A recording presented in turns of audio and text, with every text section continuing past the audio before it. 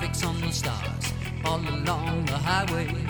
She's got a liquid crystal compass, a picture book of the rivers under the Sahara.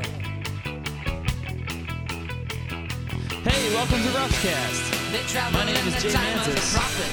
Thank you very much for listening to our show. We're happy to have you here. We're in the middle of our live album series. We're going through every Rush live album in chronological order, and we're having a lot of fun doing it. Last week we talked about A Show of Hands from the late 80s, and we covered everything we could think to talk about regarding that album, which is what we're doing for every album on each episode. We had some people kind of clear some things up. Sean Barrett emailed us, and you can email us too whenever you like at rushcast2112@gmail.com. Sean says, I had heard they didn't have the correct rights locked down to use the B&W, black and white, movie footage, which was included on Laserdisc. They had to remove it for the DVD release. So maybe some rights issues happening on Lock and Key for A Show of Hands. Thank you, Sean. By the way, if you want to be on our mailing list, which you should, send me an email. I'm going to hopefully today send an email out to everybody that's already said they want to be on the list, just to let them know that they're on. But if you've emailed me and said you want to be on, I've marked you down and I've got you. But after the live album series, the show's going to be a slightly different format. It's going to be more user-based, meaning or listener-based. That's you guys. So I'm going to have a mailing list that I can contact you guys and communicate with you to kind of plan for each episode. So you should want to be a part of that list. It'll be a lot of fun. Send me an email and let me know you want in on that. Today we're talking about Different Stages from the late 90s, the next live album on the list. What a weird album, just in terms of its release, it being released during the hiatus, it being from not only 2 different tours, but 3 different tours, one being extremely far removed, and just a kind of a diverse collection of songs, even on the 2 discs that are from the 90s. To help me talk about this super cool live album, we're talking with co-founder, I'll take some of the credit, co-founder of the Hold Your Fire support group, Jeff Garrett. How's it going, man? Pretty good. Good to be back. Tell everybody or remind everybody where you are calling from. I'm calling from Colombia, South America, where I'm an English teacher and an English professor at the university here. And I've been living here for 3 years now, but originally I'm from Cincinnati, Ohio. Jeff's been on the show several times now, and it's good to hear from you again, man. Thanks for being here. Thanks a lot. Joining Jeff and I is Dave Hoffhines. You'll remember Dave from the trivia series from earlier this summer. How you doing, Dave? Good, Jay. How are you? I'm good. It's good to hear from you again. Where are you calling from? I am calling from Lancaster, Pennsylvania. It's nice to hear your voice again, and I'm happy that I'm happy you both volunteered to do this album. What was it about this live album? I'll start with Dave. Why Different Stages for you? This was actually my first, and it turns out that Jeff and I are in the same boat here. This was actually my first Rush concert that I was able to attend. I was in college at this time, and it just never worked out before this. The Counterparts tour, I was a little bit too young, and same with previous tours. It just never worked out. So this was actually the first time that I was able to see Rush live. It was this Evening with Rush tour. And this was, such a weird time for the band, but this was my first concert that I was able to go to. So it sort of holds a special place for me. So, Jeff, this is a weird album. Again, I say weird because it's not as cut and dry as a lot of the other live albums. I guess we can kind of consider this a Test for Echo album, right? We have to kind of lump it together with Test, I think, because the majority of the material is from that era, that tour. Is Test for Echo an album that you enjoy the material from that studio record because you like this album or because you experienced this tour first? Yes, I have a similar experience to Dave because this was also the first tour that I attended. My first show was in October of 1996 in Dayton. And so the Test for Echo came out kind of right when I was starting out as a fan. I had been exposed to Chronicles, Rush Chronicles, the compilation album, and I was kind of just, still exploring their material when Test for Echo came out. And for me, this, Different Stages is kind of like a souvenir of my first Rush tour. I also attended the second leg of the tour in Cincinnati on June 4th, 1997. So for me, it's like having a record of that experience, which I get to kind of relive, over and over. So it definitely has a special place for me. What is it like? Tell me one thing, maybe two things that you kind of characterize this live album as. Like is it song choice? Is it the guitar tone? Is it the drum tone? What is it about Different Stages for you? When I say Different Stages, Dave, what's the first thing you think of? For me personally, I think to me, this is a perfect sort of midway between sort of all the Show of Hands and Exit Stage Left, where they sound really good, and also it sort of bridges the gap between like Rush and Rio, where there's tons and tons of crowd noise. Like, to me, this is a really, really good middle ground between the actual sound of the performance and the actual, like, holy cow, it feels like a live show. You can actually hear the crowd, but it's not overwhelming. Mm-hmm. And then also just the set list for me. There's just a lot of really good songs on here that I personally like a lot. Natural Science, stuff like that. Some songs that they hadn't played for a while, they sort of dug up for this tour. So those are the first things that come to mind with this album.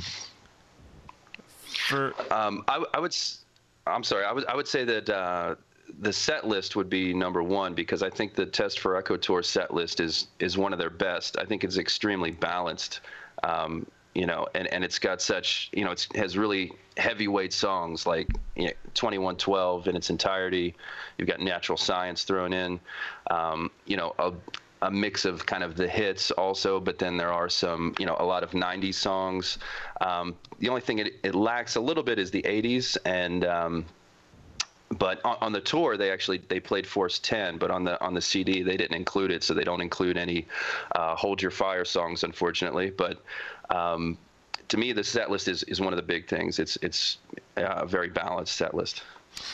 This is one of the last records I obtained as a fan, one of the last ones I got my hands on, and I knew it had Show Don't Tell, and that was such a gem for me early on. And I to be honest, I kind of wore it out. I don't listen to that song very often anymore because I had killed it. I beat it to death. But I couldn't wait to hear that song live. I thought it was going to work live. I thought it was going to have a lot of energy. I was right about those things, I think.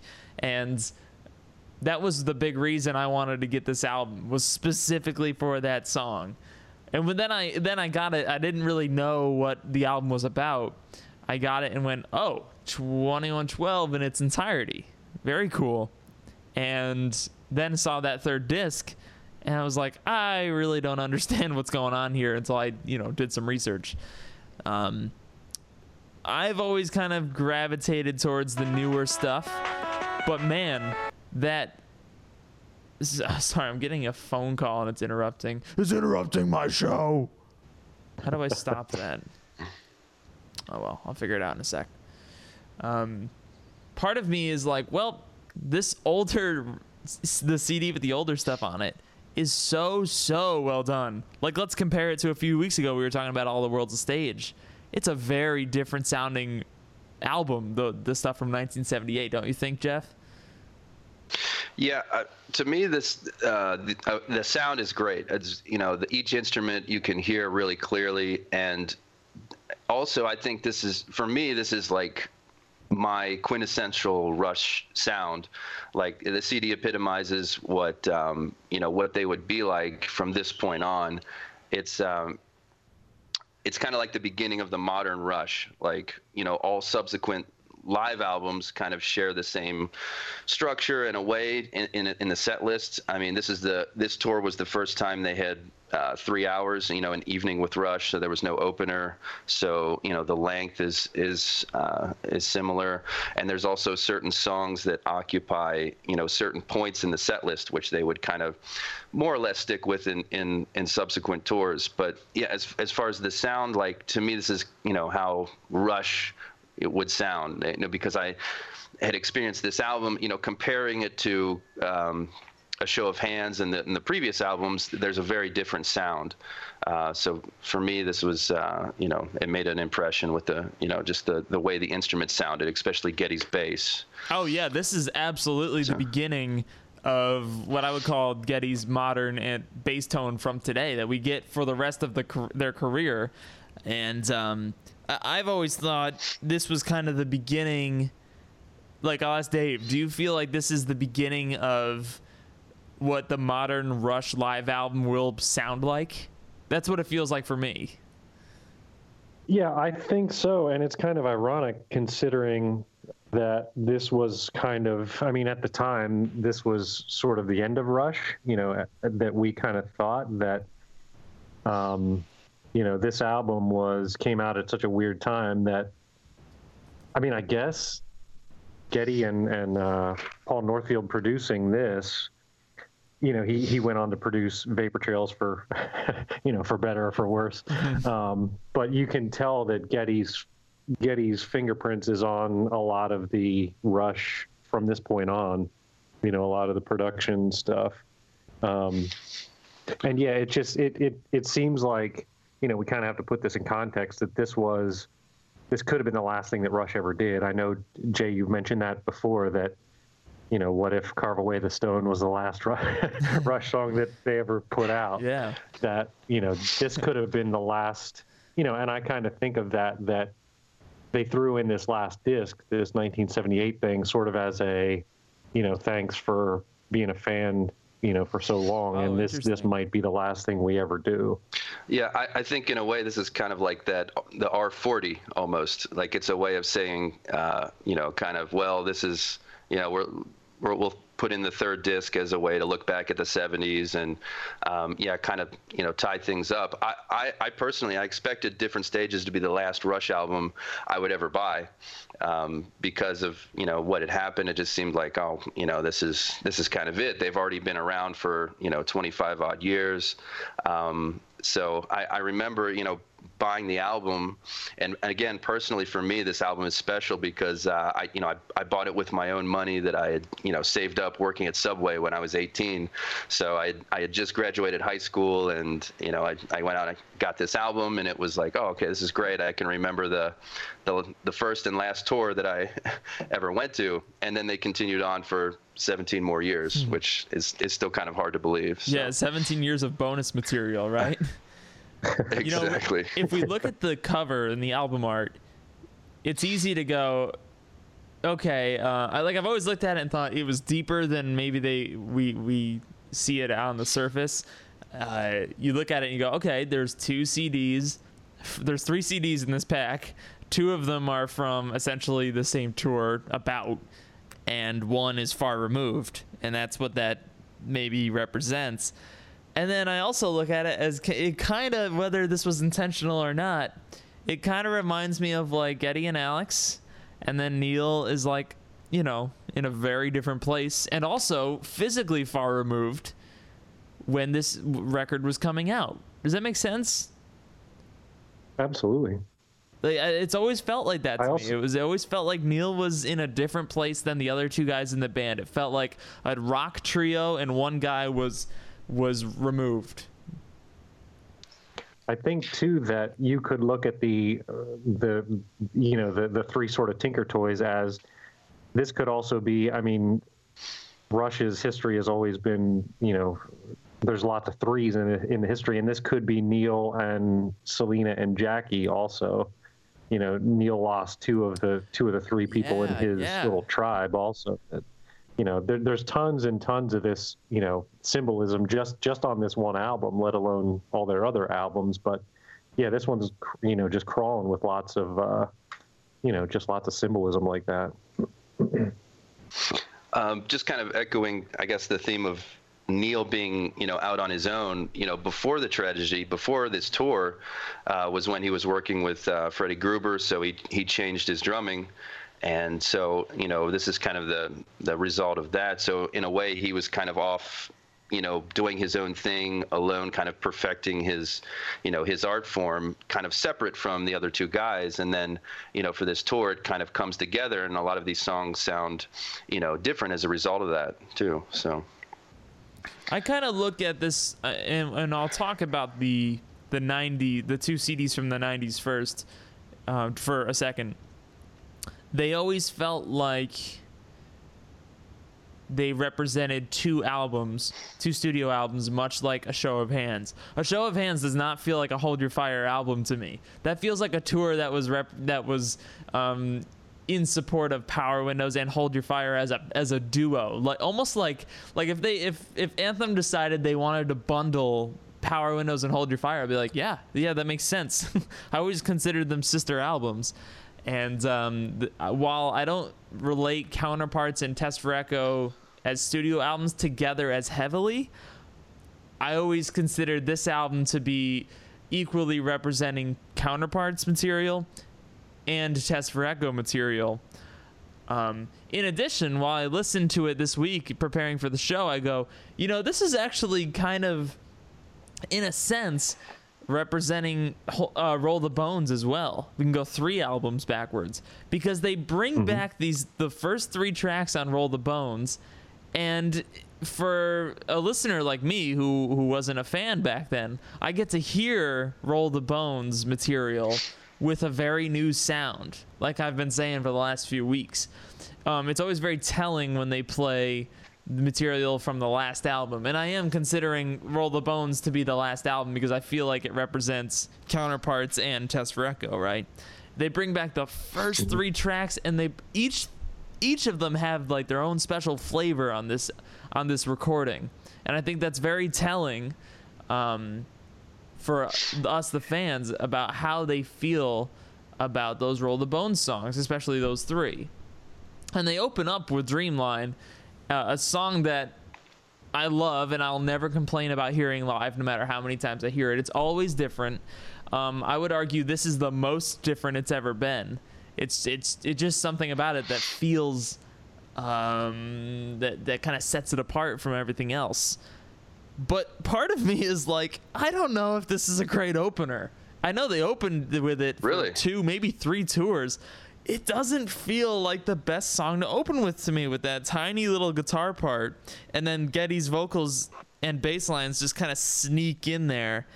It doesn't open like The Anarchist or Tom Sawyer or what are the big ones that they always open with? The Big Money, maybe. These big power openers.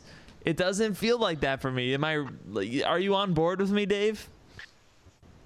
I think I'm with Jeff, because I totally disagree. I think Dreamline, they usually do it with the ocean, the waves crashing type thing, and then it's Alex's guitar, and then it just kind of explodes once Neil comes in, and they usually do like they usually have like the green lights in the background, that sort of flash around and stuff, and I don't know. I think this might be. I hate to totally disagree with you, Jay, but I think, to me, this is the best song that Rush starts with. The best? Just because it's so, for me personally, yeah, I think it's, I don't know, put me on the Dreamline appreciation opening song. We just started a new group. Yeah, exactly. That's going to be Dave's thing. He's like he's the co-founder of the Dreamline as the best song support group. It doesn't flow as well, Dave. You got to work on it. Yeah, well, I'll come up with a better, Dave monogram or Dreamline something. Hoffheinz. There you go. But yeah, to me, I don't know that the song starts quiet, and then once it starts, it kind of, once they hit that, da da da, it explodes, and I love it. I think it's a joyous song. I think it's a really good it's a good opener. Yeah, Jay, I'll have to strongly disagree also, and Yes. and back up Yes. my. No, let me clarify. to- I'm not saying anything else about that song is bad. Like I love the song. I like it early in the set list. It's just those first few seconds that are lackluster in terms of energy. You know what I mean? And like when the band finally comes in, I think it works as an opener. But when the band comes out, I want it to be a moment. I don't want this like that's not gonna work for me. I would think of it this way, though, it could just be that this was my first concert experience, so like this one does stick out, and it was also the first time I had heard this song was live, because I had not gotten into Roll the Bones yet. But I think for me, this song is the best opening song since Bastille Day, or even perhaps Finding My Way, which, this is what those songs they played, early in their career. But in a lot of ways, they're kind of similar to Dreamline, because all of those songs start out with a guitar lick, a strong kind of guitar lick that kind of, like Finding My Way. I mean, it's not quite the same as Dreamline, but it starts out with Alex, and then the other guys come in, and it kind of hits and builds intensity to a chorus, kind of like Dreamline does. So, I mean, I think there's a similar structure going on. And to me, like, when it's a brief crescendo, it's not like it starts low energy. I think, Alex's playing is still pretty, it's precise, and then when you've got those green laser lights kind of mimicking the picking that's going on, and then Geddy comes in with a big low E, it just kind of, you could feel it, like you could you felt it, and then when the chorus hit, it was just, to me, a really effective opener. So now, I mean, I never ever thought there'd be a day where, especially on my show, where I come on the air and defend the Spirit of Radio over a sleeper like Dreamline in terms of like radio hits or openers. But man, like, I don't think it gets any better than opening with Spirit of Radio. I really don't. That's just me. And like you said, it opens with a guitar riff. Right, Dreamline, right. Spirit of Radio, same deal. I hear what you're saying. But you almost expect Spirit of Radio. I think with Dreamline, it comes at you from especially for me, it did when it was the first time I had heard it. So like, if they had opened with Spirit of Radio, I would have been, completely excited. I wouldn't have complained. But I kind of like how they work Spirit of Radio at the end, just because it had so much radio play. It was such a hit. And I don't know, I kind of like that they opened with something a little less known. That's true. And I would have loved the fact that I was surprised. That's a great point. I would have expected Spirit of Radio. But to hear something like that in the late 90s and go, wow, this is, and I've always, when I saw, the first time I learned they opened these few tours with Dreamline, I'm like, it's a brand new song. It's kind of similar to The Anarchist. The Anarchist was 2 years old when they decided to, or no, 3 or 4 years old when they decided to open with it on R40. That's a big deal. They hadn't done that very often. And when I went to this concert, I was actually I went with a couple friends who were not necessarily into Rush yet, and this is actually one of the songs that stuck out for them. I think this became one guy's favorite song, just because I think it sounds so different. He wasn't always a fan of Geddy's voice, and in this song, it's very it's in a different kind of register. And so, like, to me, the song is, for someone who's a new listener, maybe they would, kind of be a little more comfortable with it. Yeah, I always say that everything on Presto and Roll the Bones is the most singer-friendly material for anyone that sings in a normal register and not like Geddy. It's all very low on those two records. Right. And to sort of piggyback on that, I mean, Spirit Radio is a great opening song, but when you go to a live show, especially a 3-hour one, you know, the energy, it's like the first 4 or 5 songs are kind of wasted because nobody is really that into it in the beginning. Like, I love the Spirit of Radio, like toward the end of the show, because they bring up the house lights and everybody, you know, by then people have had a couple beers, people are really into it and like they expect to. And then when they bring up the lights, it's kind of like you know, hey, thanks for being here. Where when Spirit of Radio is the first song you hear, it's kind of, I don't know. To me, when you go to a live show, it kind of takes you a couple songs to really get into things. And Dreamline, it never really loses like its gusto. Like it never really lags. Like just when it starts to get just when you start to get kind of used to it, there's a really bitchin' guitar solo. And I don't know. I just feel like it's a little bit, it's a better pace to begin with than that. So it sets a different tone too, I think. Yeah. I could talk all day about that middle solo in Dreamline. Like, it's different every time you hear it. And I think on this record, it's just something about it's a little more raw. Like Alex was slightly more caffeinated when he recorded this version. True. And yeah, he does that. It's kind of twice as long as it normally is. I think this is the first time they really played it live, and I think they've done that since then, where he sort of doubles up. You know, he sort of just noodles in the very beginning, and then he goes right into like the recorded, the one that you hear on the record. And the recorded part's always what you expect, but and he's never done it like he does it on the studio live.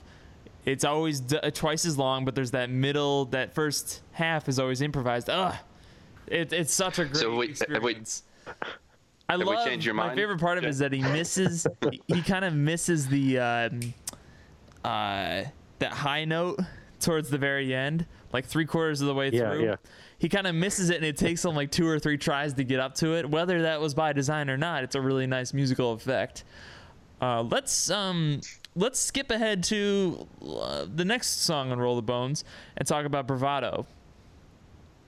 I have always, forever and always, will label this as the best recording of this song to ever exist. And the extended guitar solo at the end of the song is magical, and I could talk highly about that recording for a long time. Do you guys hold it as highly as I do? Yeah, I guess I think this is great placement in the set list, because it's the fourth song, and it's a nice change of pace, but it's a beautiful performance also, like extremely passionate, especially with the guitar solo. So I think it does a few things. It kind of changes the pace a little bit, slows it down, but then again, it's got an amazing build, and that extended piece at the end that you were talking about, I completely agree. So.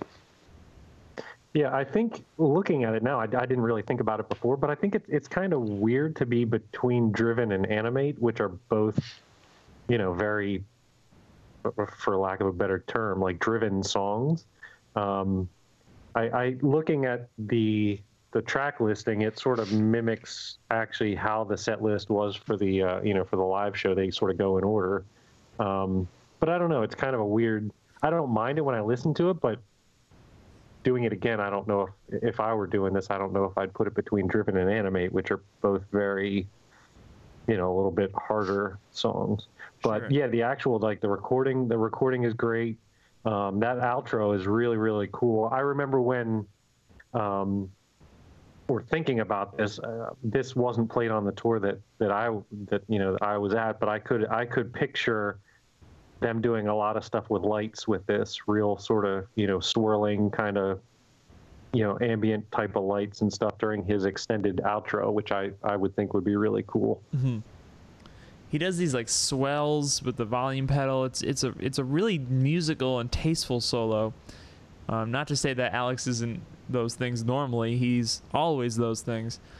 But let's contrast it with something like the Analog Kid, where we all know he goes completely bonkers each time he plays it live.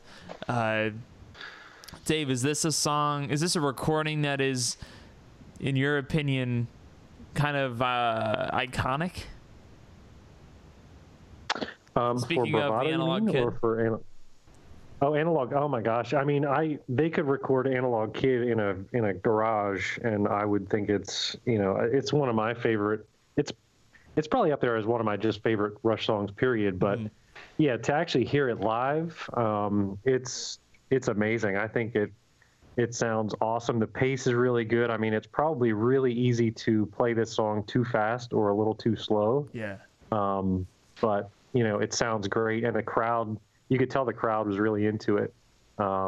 This is not a song that you hear very often from them live, and I think it sounds awesome. I think it's great.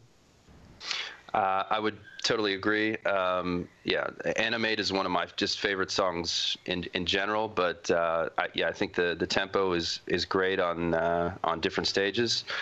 I would also maybe add, going back to Bravado, in the real set list for the Test for Echo tour, in between Driven and Animate, they had Half the World and Red Barchetta. So, do you either of you guys kind of miss those two songs not being in the different stages, or? No. Yeah. Curious. Yeah, Half the World, definitely not.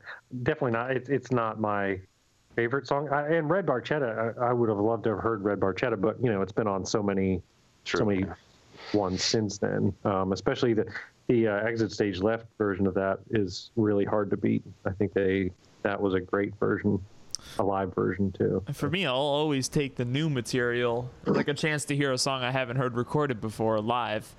While Half the World might not be the strongest song on the record, it's definitely one I would love to hear live.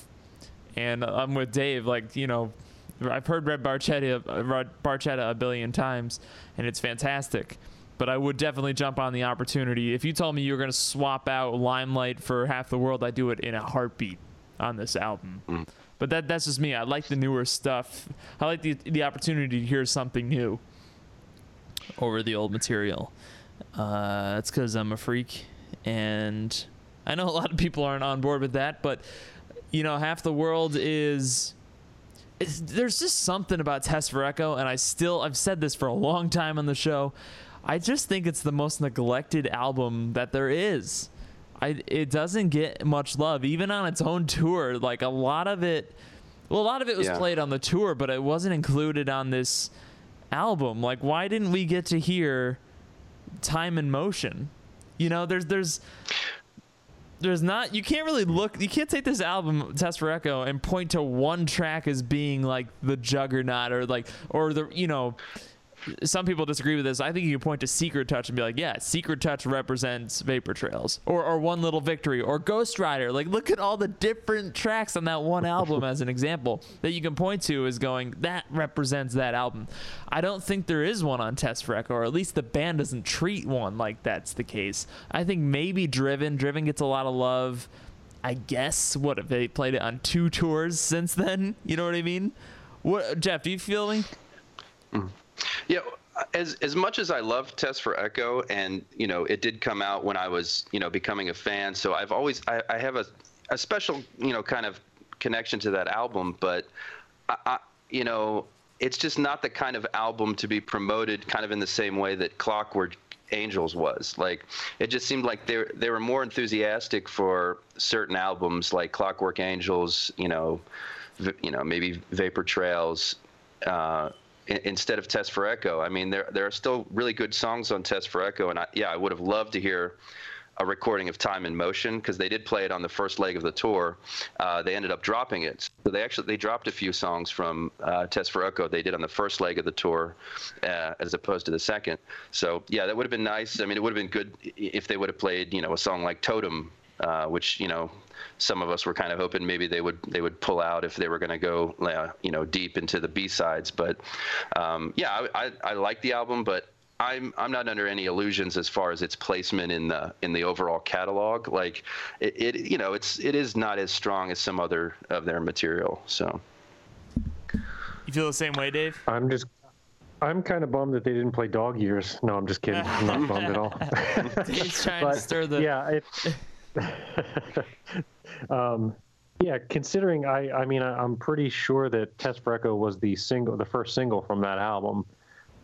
So I think if anything, that was sort of that's sort of the trademark song of that album. But the fact that they played like Virtuality and Time and Motion and stuff, and Driven, Half the World on this tour, it's they played a good amount of Test for Echo songs, but I think maybe the fact that there's not a lot of love for the album, is sort of a byproduct of where they were at, what happened right after this album came out. Oh, I think that's absolutely the case.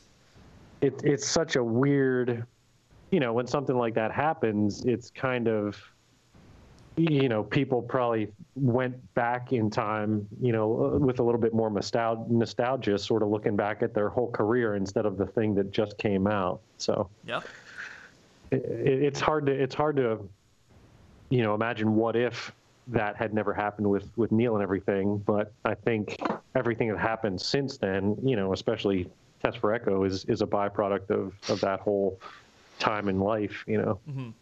So Driven got played a little bit, and can anybody tell me about what Geddy says at the beginning of this recording? Where he gives this big, like, hello, and then he says, yeah, beautiful, and that's it. What does that mean? I took it as he was doing an accent, kind of, the beautiful, in maybe sometimes he does the Scottish or the Irish type of, inflection in his voice. That's all I thought it was. It's just a little I agree. too, I think he was just doing some kind of, a little too clowny, that's all. But we get to hear Driven, and it's like bigger and fuller already. It kind of gets the live sound treatment, because I think Driven is one of the most compressed and dry sounding recordings they ever made. Something about that recording on Test for Echo is just a little too light for me. Maybe that's because I heard it on Rio first, where it was heavy and it was a lot closer to metal on Rio. But we hear it's definitely a step in the right direction on this recording. And the extended bass solo must have been refreshing to hear, even on its own tour. The song is brand new, and we're already extending it for a bass solo. And while it's not nearly as flashy as the one on Rio, at least it's there. Definitely. I love it, changing it up and adding, a long bass solo was, at the time, I was playing bass myself, and this, to me, it was great. I tried to learn it, and I thought it was an interesting addition to a new song also. So I agree. I love that, before he does that kind of, little extended bass solo, and it starts out kind of wimpy, he sort of noodles around for a little bit, and then, you hear somebody in the crowd say, all right, Geddy, shake it off. And then he turns everything up to 11, and it just, the whole place vibrates. And then it goes into that, Alex totally shreds on his, right after that, and on his solo. And I definitely agree that this makes the studio version of it just seem really, really tame. Yeah, it's kind of funny. Like, the band has to be careful. If you play this too well live, we're not gonna like the studio recording so much. He's kind of spoiling us. Let's stick with the Test for Echo album. The title track, not surprising that they played it, just because they usually play the first track of an album, especially a track that's named after the album. But man, the highlight has to be the ending. On a song that already has a sharp, strong ending, the opposite of a fade out, we get kind of an extension where the song ends where it normally does, and immediately kicks in with Geddy yelling echo, and then a final hit after the fact. You know what I'm talking about, Dave? Yeah, that's an interesting way to end it. But it is nice because it's, there's not a whole lot. Sometimes they're guilty of sort of adding on, 30 seconds or a minute of ending where there doesn't really need to be. This just, it just crashes to an ending. It's a good way to do that. I like the placement as a second set opener. I think it works pretty well. It's a little bit long. It's over 6 minutes. I think it's a kind of a dark horse kind of song. I like hearing it. I think it's the lyrics are good. And the sound on this album is really good. I think it's a song that might not ever see the light of day again. I wouldn't be surprised if it was like, yeah, we played it on that tour and then we're done. It's kind of like a one-off. I genuinely believe. I mean, most of the songs in the catalog we might not ever hear again, but once their career is said and done, we'll be able to look at that track and be like, wow, that was it. That was all it got. And I don't know what that says about it, but we're talking about. I don't mind. Oh, go ahead. Oh, sorry. I was going to say, I don't mind that so much. Like, if they just wanted to try a song, because there's kind of a perverse part of me that wouldn't mind hearing a Dog Years or, even Tai Shan, thrown in as an encore in a weird place or something. I like the weird Rush, and I like, hearing songs they don't normally play and trying them on. And if they never would have played again, hey, there's lots of other stuff to talk about. So that's how I feel. Yeah, and I think the one song that will live on that they play live from this album is probably going to be Driven. Yeah. It's a lot more, it's just more suited to the live show. But I think that, if they ever tour 10 years from now and they play a song from Test for Echo, it's going to be Driven. Nobody's Hero is a song I always confused in my head, and I thought it was on Test for Echo for a bit. It feels like a Test for Echo kind of song to me for some reason, even though thematically, in terms of the lyrics, it definitely fits on Counterparts. But I wrote down cool non-fade out, because sometimes, most of the times we take a song that fades out and we put an ending on it. It's just some big rock and roll ending. But the ending we get on this one, If Anybody's Buying, and then that's it. In music theory, we call it a half cadence. And it's the exact opposite of what your ear expects you to get. You expect to get that last note. And in a half cadence, you don't get the resolution you're looking for. It's cool to see a band like Rush kind of utilizing that technique that classical composers used for so long. But you don't need to analyze it that deeply to understand what I mean. If Anybody's Buying, and then we don't get Nobody's Hero. It's a really cool effect, right, Jeff? Yes, I'm glad you bring up this song. Like, it's one that stands out for me. Yeah, the ending, I love it, like you were saying. But just the beginning where he's strumming this acoustic guitar, it changes up the entire sound. And like for me visually, that's one thing that stands out when I was at the concert, the black and white footage that was in the background, going through the, I guess part of the video or whatever they were showing. And it, made an impression. It's a really kind of an emotional song. And like, I'm really glad that they included it on the album. I agree. I actually wrote, no fade out ! Just to to bring that up to Jay. I also did that with Show Don't Tell. Also, that one doesn't fade out. And yeah, Nobody's Hero. It sounds a little bit more orchestral. Like, I don't know if they use the orchestra from, right from the studio recording, but it seems like it's fuller than it had been in times that they played it since. It just seems it's kind of bass heavy, and it seems less sparse.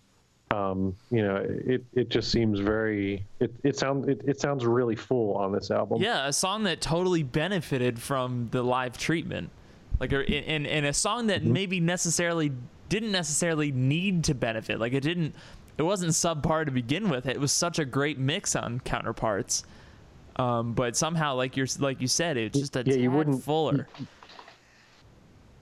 When you think of songs from Counterparts, to to play live, Nobody's Hero is probably the last thing to, how is this really going to sound in an arena full of 20,000 people? But it sounds great. I mean, it's a great mix of acoustic and electric, and it sounds really good. It totally does. And let's move to what I consider its sister song in a sense. It always has the same kind of vibe to me as Resist. And while the acoustic version of Resist is cool, similar to what we're saying about Nobody's Hero, that original studio album version works really well, and it works really well live. I really enjoy it on this recording. Let me see, did I take any notes on it? Hardly. I just like hearing it. I really wouldn't mind hearing the electric version live. You know what I mean, Jeff? Yes, I think there is out there maybe on YouTube. They have a version somewhere? Or am I wrong? Resist? Yeah. Oh yeah, no? Video version, right? Right. Yeah. Yep. But yeah, no, I think if the full band treatment on Resist, there would be nothing wrong with it. I think it would be actually more interesting probably than the album version. And then we get an ending. The ending of this one is so cool. Very similar to Nobody's Hero. No. I'm thinking of Nobody's Hero, which fades into Closer to the Heart's intro.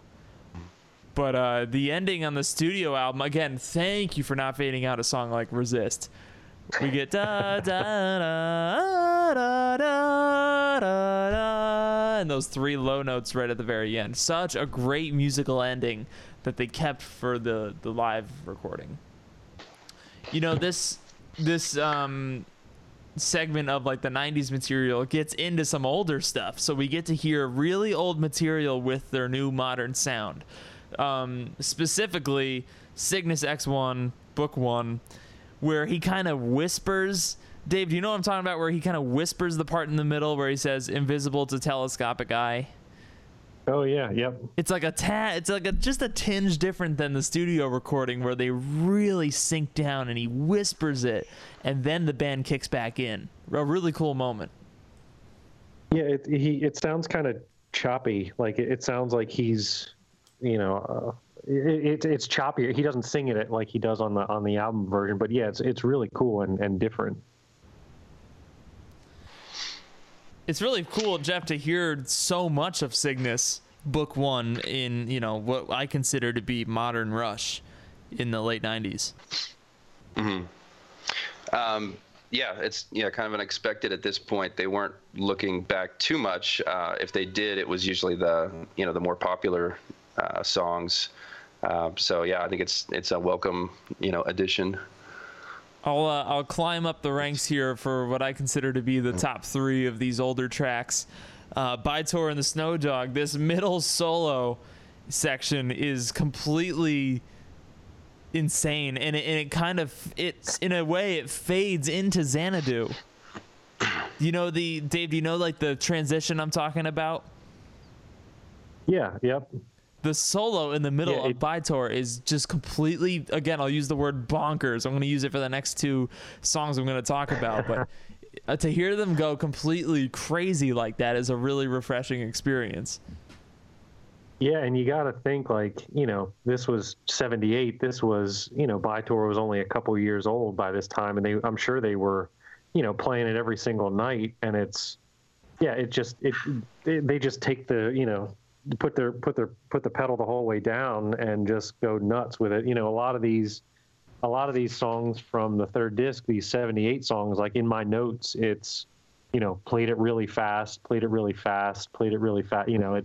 The pace is breakneck. This was them at their, most technical, most just good word, bonkers. They just go nuts with it.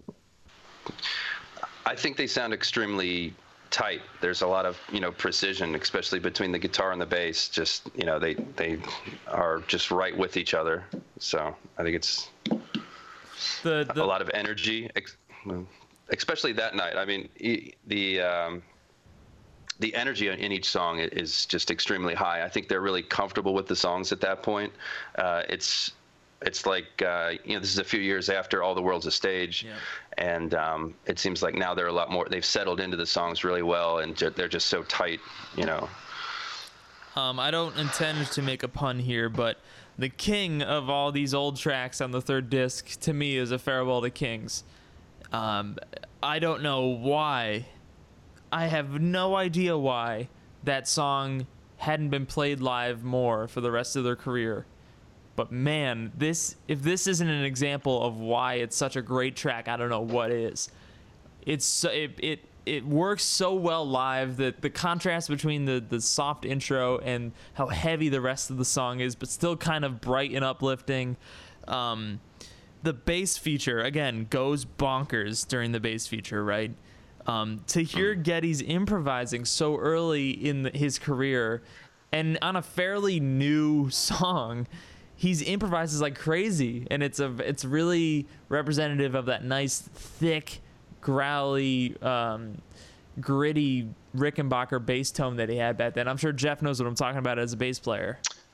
Oh yeah. I love the Rick sound. Is just the quintessential Rush in the '70s, and the growl of it is amazing, and it comes through on all these. If I could make a little criticism, it might be that I think as a younger bass player, I think maybe you do this. He has a tendency to kind of do the like the like a glissando down a lot, like it. Yeah, like he does that a lot, actually, in a lot of these songs. So that's just a little thing, but it's amazing. He's totally, he's very, very busy and very, just great. David, can you say this is better than All the World's a Stage? Am I crazy if I say that this third disc is better?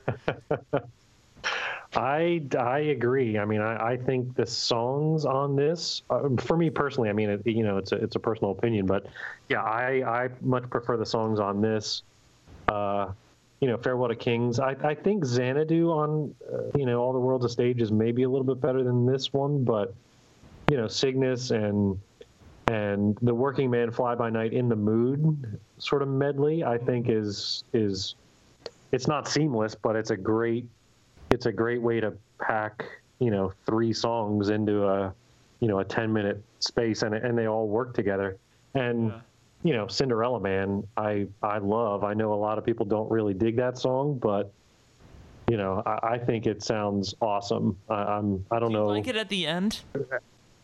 I don't really have a problem with it at the end, but I think the Working Man Fly By Night in the Mood would have been a little bit better at the end, but I mean, it's kind of a weird way to end the disc, but I don't know, just the fact that it's on there, just the fact that, we could hear them play this in 1978. It sounds, I just love that song, and I love it on this recording. What about you, Jeff? I think, I would have to. I was actually thinking about that this show is kind of a little bit better than All the World's a Stage.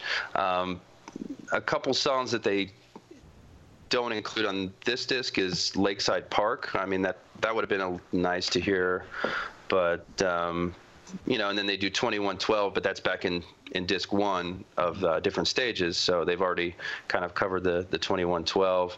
So no, I like Cinderella Man a lot also, and it doesn't bother me as the last song either. So well, let's talk about getting to hear that song in its entirety.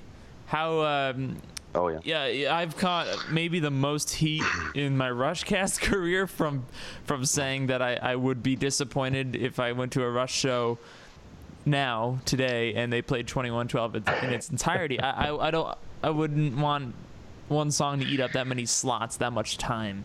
I'd rather hear something like Half the World, right? Like we were talking about. And like Jeff said, maybe I want to hear Dog Years simply because I've never heard it before. I know there's people screaming right now, but I would rather hear something I've never heard, even if it was Tai Shan, over another 8 minutes of 2112. However, it's cool for me to hear it in a recording sense because, I'm not wasting the time and the money that I spent on that concert. This sounds so much worse than I mean it, right? But you get the idea. So it's cool for me to Well, hear it on a live album. And something about this Test for Echo guitar tone, bass tone, like Jeff was mentioning, really works with 2112. And Discovery in particular, where Alex is just kind of noodling, is a very organic experience to kind of digest and consume. And I'm very glad that I got to hear it on this record, and I think it's done perfectly. I'll go to Dave first. What do you think about this? I agree. Well, I mean, I don't agree with Jay. I hate 2112 Mantis. That's going to be your new nickname. Wait, I mean, the hyperbole is fitting for so.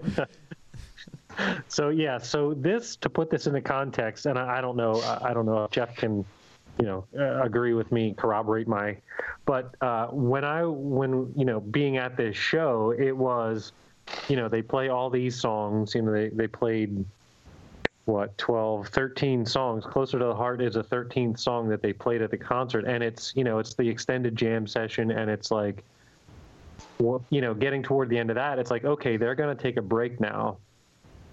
And then they end Closer to the Heart, and then you hear the 2112 thing start. And I was at this show with my brother, and I remember looking at him and saying, holy crap, like they're not going to play 21, like they're not playing 2112, right? And as it kept going, it was like, holy crap, like they're starting 2112, like after 13, after you expect them to take a break. And I was blown away, and especially when they end the Temples of Syrinx thing, and then they keep going, and it's the Discovery, and like you said, it's I might get some hate for this, but this to me is a lot more dynamic than it actually is on the album. Oh, like there's a lot more. Totally argue that.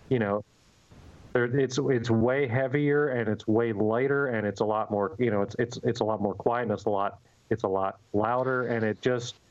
The presentation hits like a sledgehammer, and I disagree that, I mean, I love 2112 every time they play it live, but to actually hear this whole thing after this whole first half of the concert, it's like they just played all of 2112. Like, did that just happen? And it's amazing that they actually put it on this disc too. I love it. And it might be a side effect of them. This is the first time that they've never had an opener. So it's like, how can we fill up another 18 minutes here? You bring up a good point. In a pre-internet age, or maybe like the very beginnings of the internet, I can't just look up the set list for a tour. And I bet a large majority of the people at those shows did not know what was coming. And to hear the end of Temples of Syrinx, like you said, and then go, oh...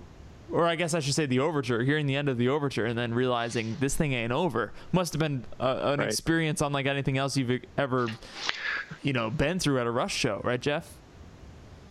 Yeah, it was totally worth it. Even though it takes up a lot of time, to me it was absolutely worth it. Like, I didn't know what was coming. Yeah, like you said, it was early in the internet, so I didn't have a set list on me like I do now. But it was amazing. Like, as a 17-year-old, I had just become a fan a couple years ago. So I was vaguely familiar with, some of the songs.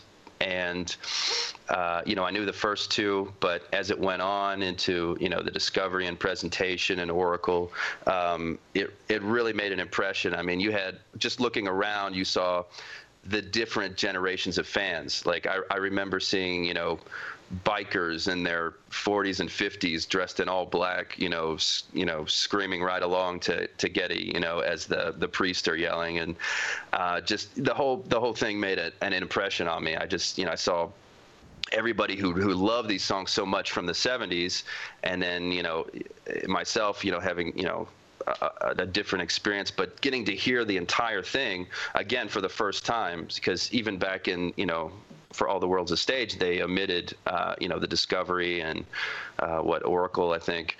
So it was, I think, totally worth it.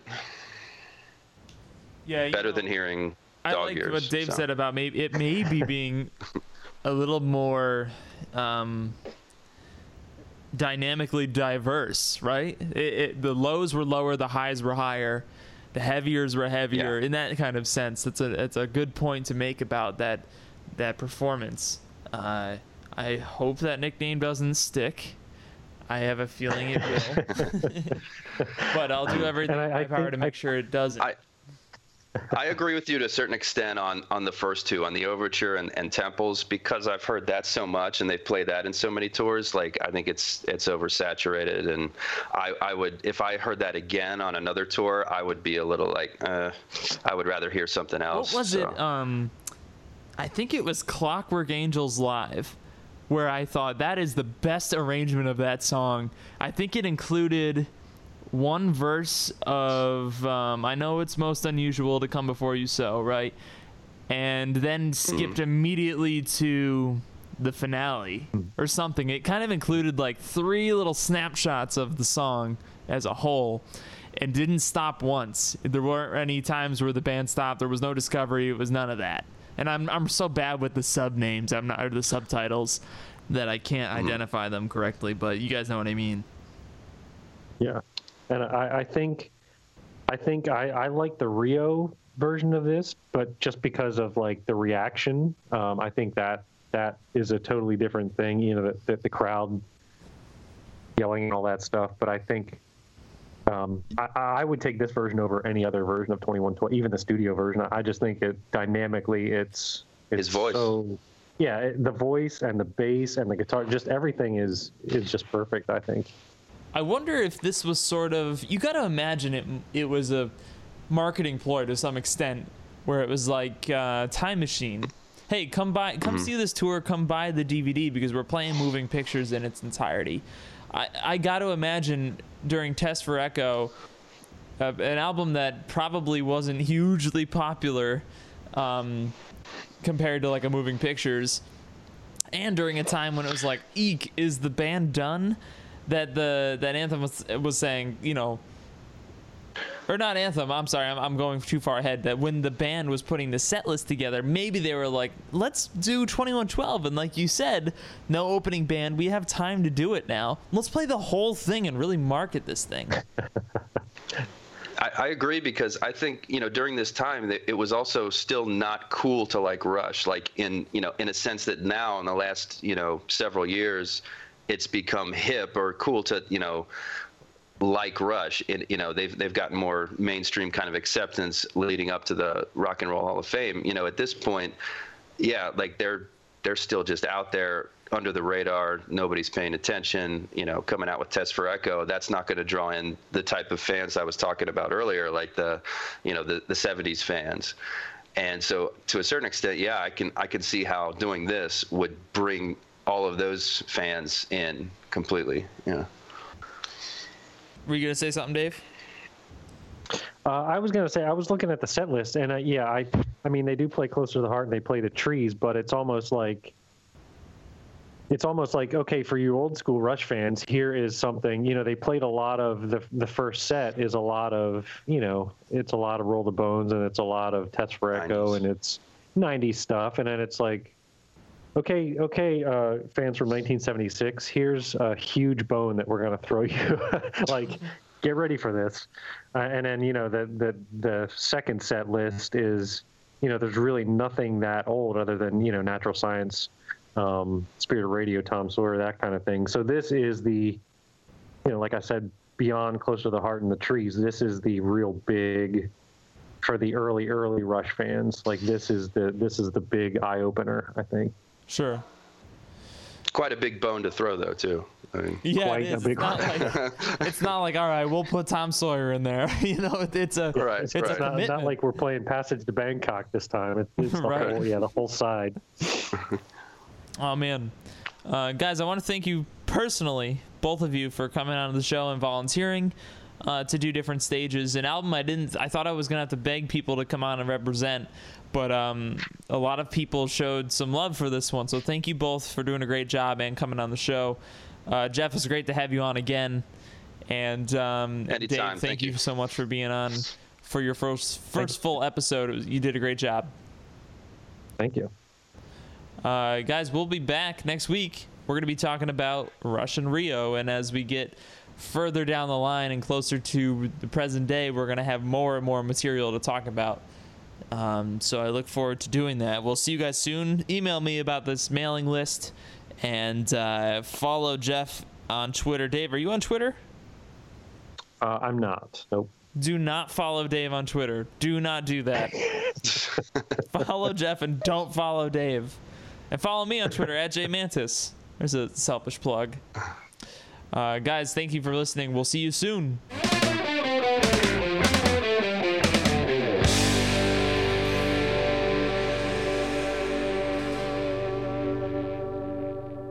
So how do you feel about the differences of the mixing quality between Counterparts, Test for Echo, and then their subsequent live album, Different Stages? They're all so different. That's a true statement. What's your favorite song on Different Stages? I couldn't possibly choose. Okay. Of the 3 circular things on the cover, Ooh. which is your favorite? They look like macaroons. Which color is your favorite? I like the red and the blue one. But you have to choose one. If you can't pick a favorite song on Different Stages, just tell me which one is your favorite on the cover. I like the red one because it has like a heart on it. The red one because it has a heart on it.